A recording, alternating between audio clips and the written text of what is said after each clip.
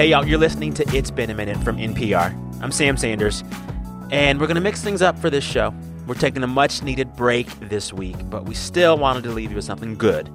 So instead of our usual wrap of the week's news, we are going to revisit my chat with actress Regina King from last year. Regina King has been in the biz since she was 13, way back in the day. You may recall her role as Brenda Jenkins on the classic NBC sitcom 227. After that, she just kept on working. John Singleton movies like Boys in the Hood and Poetic Justice, other movies like Ray, consistent TV work, and voiceovers in shows like The Boondocks. Regina King has stayed busy and kept making good stuff. And now, decades into her career, the industry is giving Regina King the accolades many think she should have been receiving all along. She won 2 Emmys for her work on the ABC drama American Crime in 2015 and 2016. And last year, she won an Oscar for her performance in the Barry Jenkins film If Beale Street Could Talk. And just last week, Regina was nominated for an Emmy for her work on HBO's Watchmen. This is a show that's inspired by the graphic novel of the same name, where superheroes and vigilantes are outlawed. This show deals with issues of race and policing, a lot of things that we were talking about when this interview originally aired. And we are talking about those things even more so today. But with these topics, the show does this thing where it flips traditional notions of race and class and policing on its head to make its point. In this chat, Regina and I talk about Watchmen and why she gravitates towards work that consistently deals with racial bias. And she tells me how she stayed centered and grounded when the internet would have her be anything but. Anyway, we begin this interview at NPR West. Yeah, back when we could be at the office and be in the same studio together. What a time. Regina was turning her phone off, and we talked about push notifications, mostly how much we dislike them. I really couldn't feel like, I mean, it's like dinging for things like Pinterest. Exactly. Like, I'm like, what and the you're hell? like, what? Yeah. So they're all off, and they've been good. all off for years. Yeah. You have to do it that way. I mean, it's just like it'll suck you in. It feels like, one, these things have shortened our attention spans. 100%. But two, there's just so much random stuff on the internet to get sucked into. To get sucked in. I'm really trying to be better at looking at social media, looking at your feed and not having a visceral reaction to something. Teach me your ways. I've not mastered it yet because they've managed to pop in like tweets or something or Instagram posts from things, people you don't follow. Oh, yeah, and things you should not care about. You should not care about. Or that I get in my feelings like, why is there a National Pancake Day? Like, what? Why are we doing this? Why are we doing this? Why are we doing this? But then you've also Googled National Pancake Day. Yes. And you're like, well, what's the most popular pancake? Pancake, I want to know. I Who wanna invented know. pancakes? Where'd that come from? And then on the flip side, I understand National Tequila Day. So what does that say about me? Yeah. Yes. I mean, thinking big picture about that, this internet media landscape, is it harder as someone who makes TV or movies to get the attention you want these days? Because when you're making 227 back in the day, you're one of a handful of networks. They got you in a good time slot. You are watched. Yes. And now you are not just putting TV on the TV. You're putting TV into that internet world full of distraction. And you are trying to be someone's International Pancake Day. Exactly. I'm trying to be the number one trending thing. Yes. Yeah. Yeah, it is difficult. And it's difficult to be okay in my spirit about that. That's the thing that I find myself, that's the tug within me. Like, I feel like, yes, I need to understand that we are in a different day and age, that this is the time where social media is what you use to promote a project or a cause or whatever. But the reality is I'm not really consistent. And what I do notice is, you have to be on there consistently feeding it so that you can break through National Pancake Day and everything else. Yeah. But also, it's like you are an actress first. And I'm guessing you want to spend more time on the craft than But I got to tell you, I'm so impressed with those artists that are able to be on there like all the time and posting every single day, several times a day, and manage to be really great at their craft. Yeah. I don't think I'll ever be good at that. And what I will say is I'm okay with that now. I have gotten to that place that I'm okay with that. Yeah. But you know what you do have? Yeah. An Oscar. That part, right? That part. Right. Yeah. I mean, so, like, there is also this kind of thing where, like, it is interesting to see you in this moment making the stuff that you're making, because as someone who's been a fan and been watching you for a while, it feels like something in the last 2, 3, 4 years you are functioning and your career is functioning, like, on all cylinders. Does it feel... It does. Watching you, it feels that way. No, it does feel that way. And I feel like there a lot of experiences have taken place to lead to this moment, as with anyone's life. Yeah. But I think I've been very good at learning from my mistakes, not repeating them, growing from my mistakes or just circumstances that have taken place. Yeah. And I do feel like I move with more confidence now, and especially in the past, 7, 8 years. Yeah. I think being a mother had a lot to do with getting me to that space without actually thinking about it, without consciously. Explain. Because I have another life that I'm responsible for. And that's like the number one priority. And the reality of, because my son is an only child. Okay. So the reality that not only is he an only child, I'm an only mom. So I'm learning it just as we're growing together. Yeah. And that growing together and learning through his eyes allowed me to think in a more selfless way, or and also you have less time to get caught up with the petty. Exactly.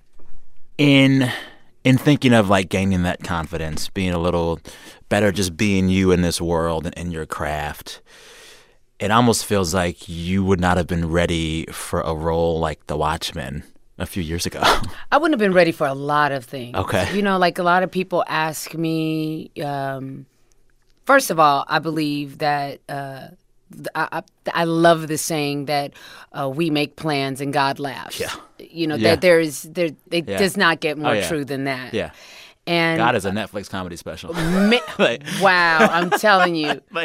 Yes, and thank God you can look at it. Thank you, God. Yeah. I'll have people ask me, do you feel like you were you should have been recognized here or should have been recognized there? And when I think about that, I think about, would I have, let's just take the Oscar, for instance, would I have received it the way I received it now? Like, now, it's, I think if it may have happened years ago, I probably would have received it like, okay, I've done it all now, now what? Yeah. Whereas now, I know that is so not even kind of close to the tip of the iceberg. While it is a wonderful feather in your cap, it's seeing it as, okay, this is great currency. For the next. Yeah. And, for me, that was happening while I was shooting Watchmen. Oh, really? So you were still working in the midst of all of it. So I was prepared at this time of my life to be able to be doing all of that at once. At once. Yeah. Which I don't know that if that would not, it wouldn't have been the case earlier on. No. What gives you that core emotionally? Is it Jesus? Is it what is it? Jesus, praise Jesus. Yes, it is my spiritual base, my foundation, and that came from my mother. Okay, it's really as simple as that. Just when you are in the womb and you have just everything surrounding you is spiritually in tune. Okay. You know, and that's, my mother, my grandmother. Okay. It was just in the DNA almost. It's in the DNA. Yeah. All right, time for a break. When we come back, Regina King tells me about the HBO show Watchmen and what it means to come to the table for difficult conversations about race. You're listening to It's Been a Minute from NPR. We'll be right back.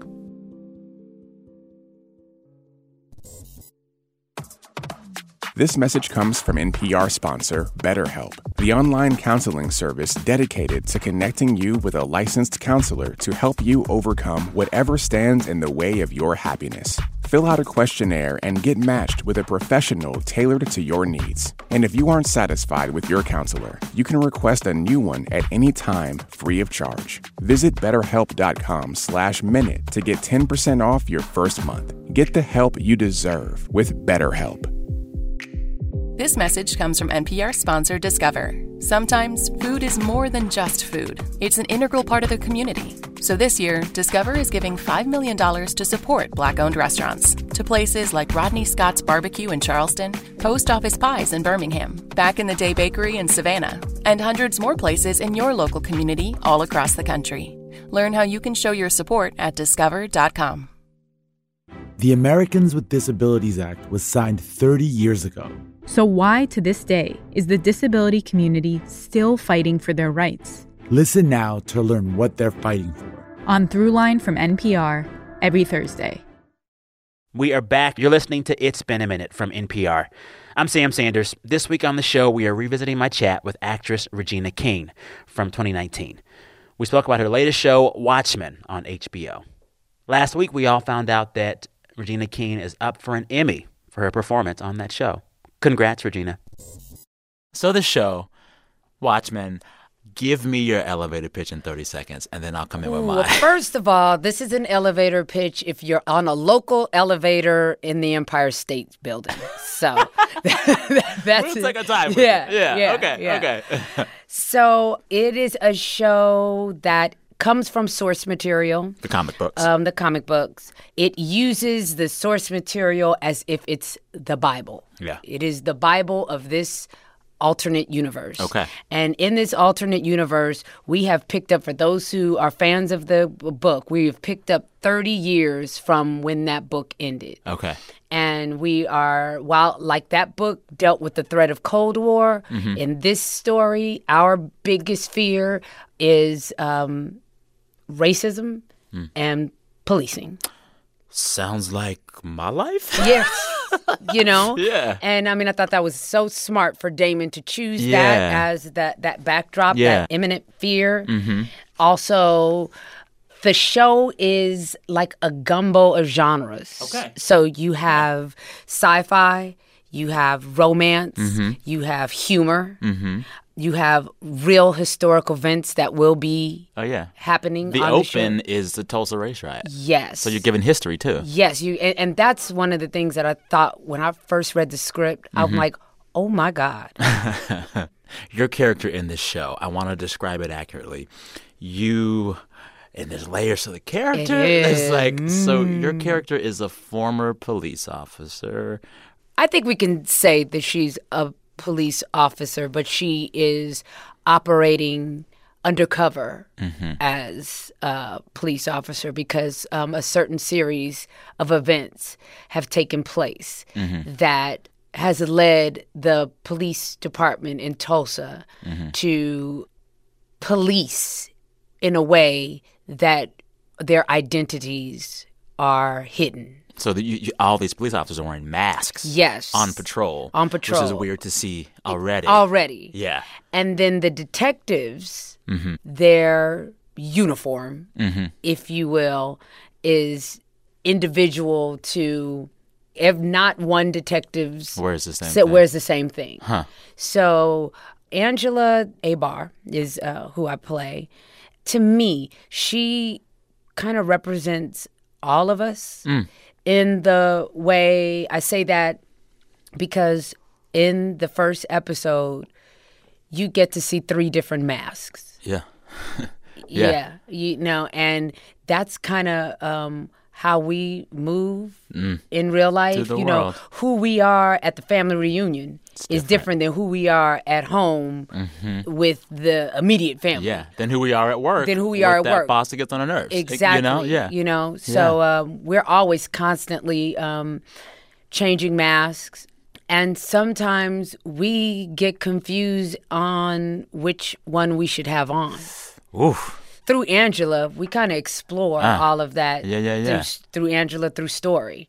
So this show that is asking us to grapple with big questions about policing, but in a way where everything's flipped on its head. The racial hierarchy seems to be flipped. The relationship between cops and civilians seems to be flipped. When you think about using a show like that to get at these big central questions of American life, does it work better or differently than a show that is perhaps more what we see every day? You've done other shows about race and policing that seem specifically of this moment and like scenes from our lives. This is a show with questions about policing and crime and race, but it is set in a world that feels very much not this one. How do you think about the way that those shows make us ask those questions or answer them when one is set in this world and one is not? Right. That's a great question. Because I'm just thinking about just myself as an audience member, that I do feel like I receive things that are provocative or that makes me want to talk about them later when there's humor involved. Yeah. So I guess this is very similar in that way. Yeah. Like, for example, I saw Slave Play. Okay. Ooh. I've been hearing. Ooh, child. Man. But that's a perfect example of what, I'm talking about. Yeah. And similar to Watchmen in a way that, like, no one knows. They're going in not knowing what to expect. Yes. I don't want to say, I hope that you feel this. X, yeah. I want you to walk out of there or come off your couch, take it in, and just be honest about what you feel. And that's really the best we can do as artists. Having the opportunity to contribute to a conversation, to force the viewer to be honest about what they're feeling. Yes, yeah. A theme in your recent work that I've noticed, you deal with notions of the police state and crime and race and policing. I am guessing you taking roles over time that speak to that is not by accident. I don't think that they are. This is going to sound crazy, Sam. I don't feel like I'm actively looking for these stories, but I will say that if the story moves me, then it moves me and feels like it's rooted in truth, even if it's a comedy, then I'm attracted to it. I will say, because I have been on this earth for 48 years, and so much of that is part of my experience being Black in America. Subconsciously and consciously, I can't help but be attracted to it. I can't help it, you know. So it's not that I'm out there like, only send me these projects. It's like, 5 or 6 things will hit my desk, and that'll just be the one that my heart says. That's it. Yeah. Yeah. Well, and it also feels like we're in this moment where the real world cannot figure out race and policing. We can't figure it out. Politicians can't figure it out.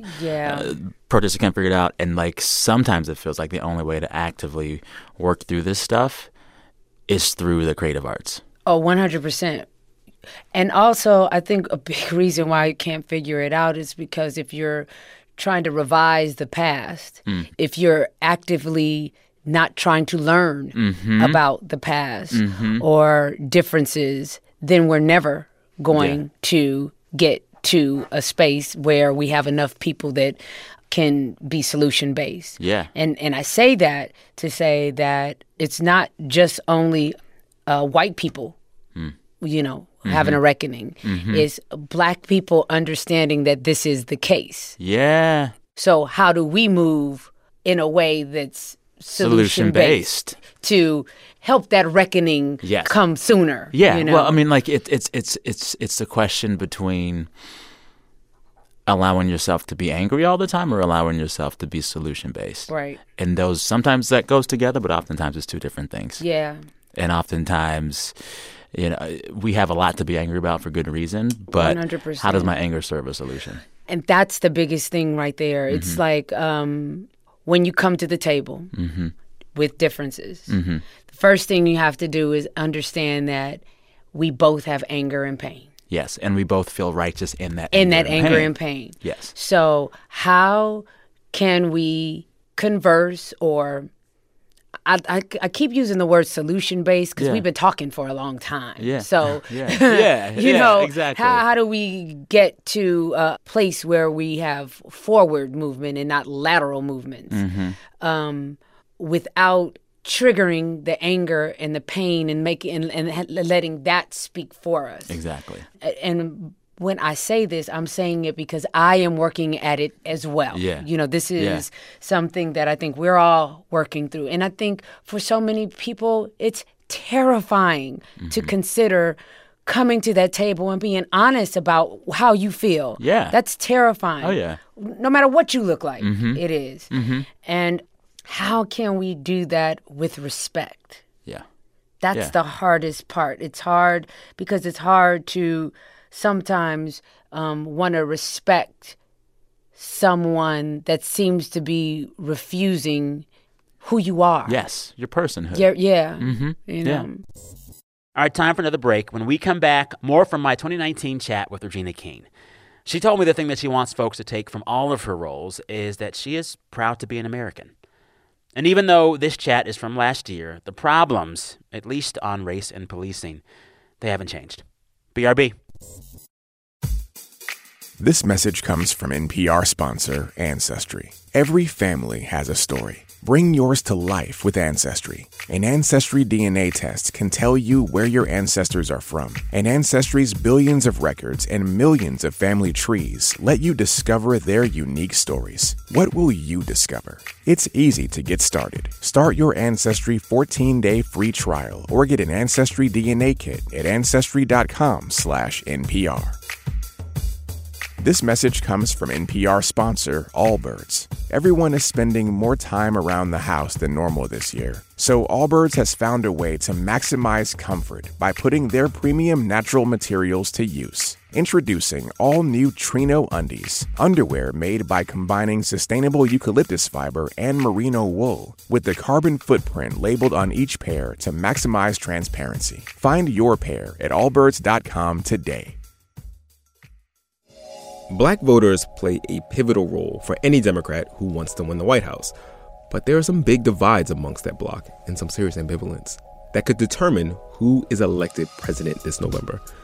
That's next week on Code Switch. When it comes to your work that deals with race and crime and policing and race relations in America, what do you hope folks that have followed your body of work on that subject take from seeing you in those roles over the last several years? This is going to sound cheesy, but I guess overall, I'm grateful to be American. I truly am. Yeah. And because I am, Yeah. is the reason why I guess I'm gravitating to these stories. Yeah. And I hope that through, as difficult as it is, that you can still find pride, even with all the ugliness that comes with the history of America. I kind of feel like, in a lot of ways, not to pat myself on the back, but that's very brave to say that I'm proud to be an American, especially right now. Yeah. You know what I mean? Yeah. And part of me being proud is because I do recognize how ugly America can be and has been. And still is in some ways. And still, yeah. But I'm also a person that finds the beauty in the bruises. I just feel like I can't love me and not be grateful for all of it. that's brought Yeah. me to be right here. Yeah. So that sounds like really granola. And I get it. But it's... I get it. Yeah. Yeah. I mean, so part of loving America, and people will say this when they're protesting about things that America is doing, part of loving your country is wanting it to be better. Yeah. Yeah, exactly. And Loving your child is wanting your Yes. loving your parents or, you know. Yeah. Loving a child is not never saying to them, you did this thing wrong or you can do that Right. better. Loving your child is saying, I want to help you be the best you can be. Yeah, and that wasn't right. That wasn't what it. Yeah, that wasn't exactly. it. Yeah. And yeah. so, like, you can do the same thing with your country. And it is, I think it's particularly vital to see those conversations happening in work like yours, because in so many other spheres of public life, that candid work is just not happening. And It feels noisy. Right. It just feels noisy right now. Yes. And, you know, and that's that. And, you know, when we were first talking and we were talking about anxiety that comes up, I think that the noise just makes you so anxious. Yes, which is why it's as weird as it sounds, it is refreshing to watch this dystopian show of yours because it allows me freedom from that, and I can just focus on a story that is going to make me ask some bigger questions. Some bigger questions, yeah. You know? Yes. 100%, because going back to talking about trying to ask questions and have a discussion and not lead with pain, when with a show like Watchmen, I think it takes some of that rawness out. Yes. Yeah. It is an interesting time to see art about this hard stuff happen because I think, like, if it's not happening there, it's not happening anywhere else, unfortunately. Yeah, anywhere I else. agree. I agree. Anyway, officially, how long have you been in the biz? You started 227 when you were, what, 13? 13. I shot the pilot at 13. Wow. So as I was going to acting school and doing plays and things like that prior to that. So I'll be 49 in January. Okay. And your birthday marks the last day of that year. Okay. So it's been, 36 years. Yeah. When did you know that you wanted to do this? Probably in college, you know. But you were doing it before I was doing college. it before, but I wanted to be a dentist. Wait, what? I know. So then who got you on 227 at 13? I was always a fan of the arts, you know. The thing, like, living in LA is while one of our biggest exports is Hollywood. It's still not as far as in all of the arts. It's not like New York in that sense that it's, you know, just bubbling with, you know, all different types of arts. But my mother, being a teacher, whenever anything came to LA, you know, we're going. We are going. Okay. You know, when Eartha Kitt came in Timbuktu, we were going. Alvin Ailey in town, Dance Theater of Harlem in town, we were going. Yeah. So, you know, she started that excitement very early on. What of your work has she enjoyed the most? Oh, gosh, that would probably be a question that you have to ask her. But I think there is a certain amount of pride that probably came along with Beale Street because it was James Baldwin's work. And just who James Baldwin is and what he means to us as Americans. Yeah. And I say as Americans. I think it's very important to say that. I think it holds a special place in her heart. I love it. Thanks again to actress Regina King. Last week, she was nominated for an Emmy for her work on HBO's Watchmen. All right, listeners, we're back next week with a new show. And, of course, we're back with our Best Things segment. In the meantime, do not forget to send us the best things that have happened to you all week. Just record a voice memo and send that file to me at samsanders@npr.org, samsanders@npr.org. This week, the show was produced by Janae West, Anjali Sastry, and Andrea Gutierrez. Our fearless editor is Jordana Hochman. Our director of programming is Steve Nelson. Our big boss is NPR's senior VP of programming, Anya Grundman. All right, listeners, till next time, I'm Sam Sanders. Talk soon.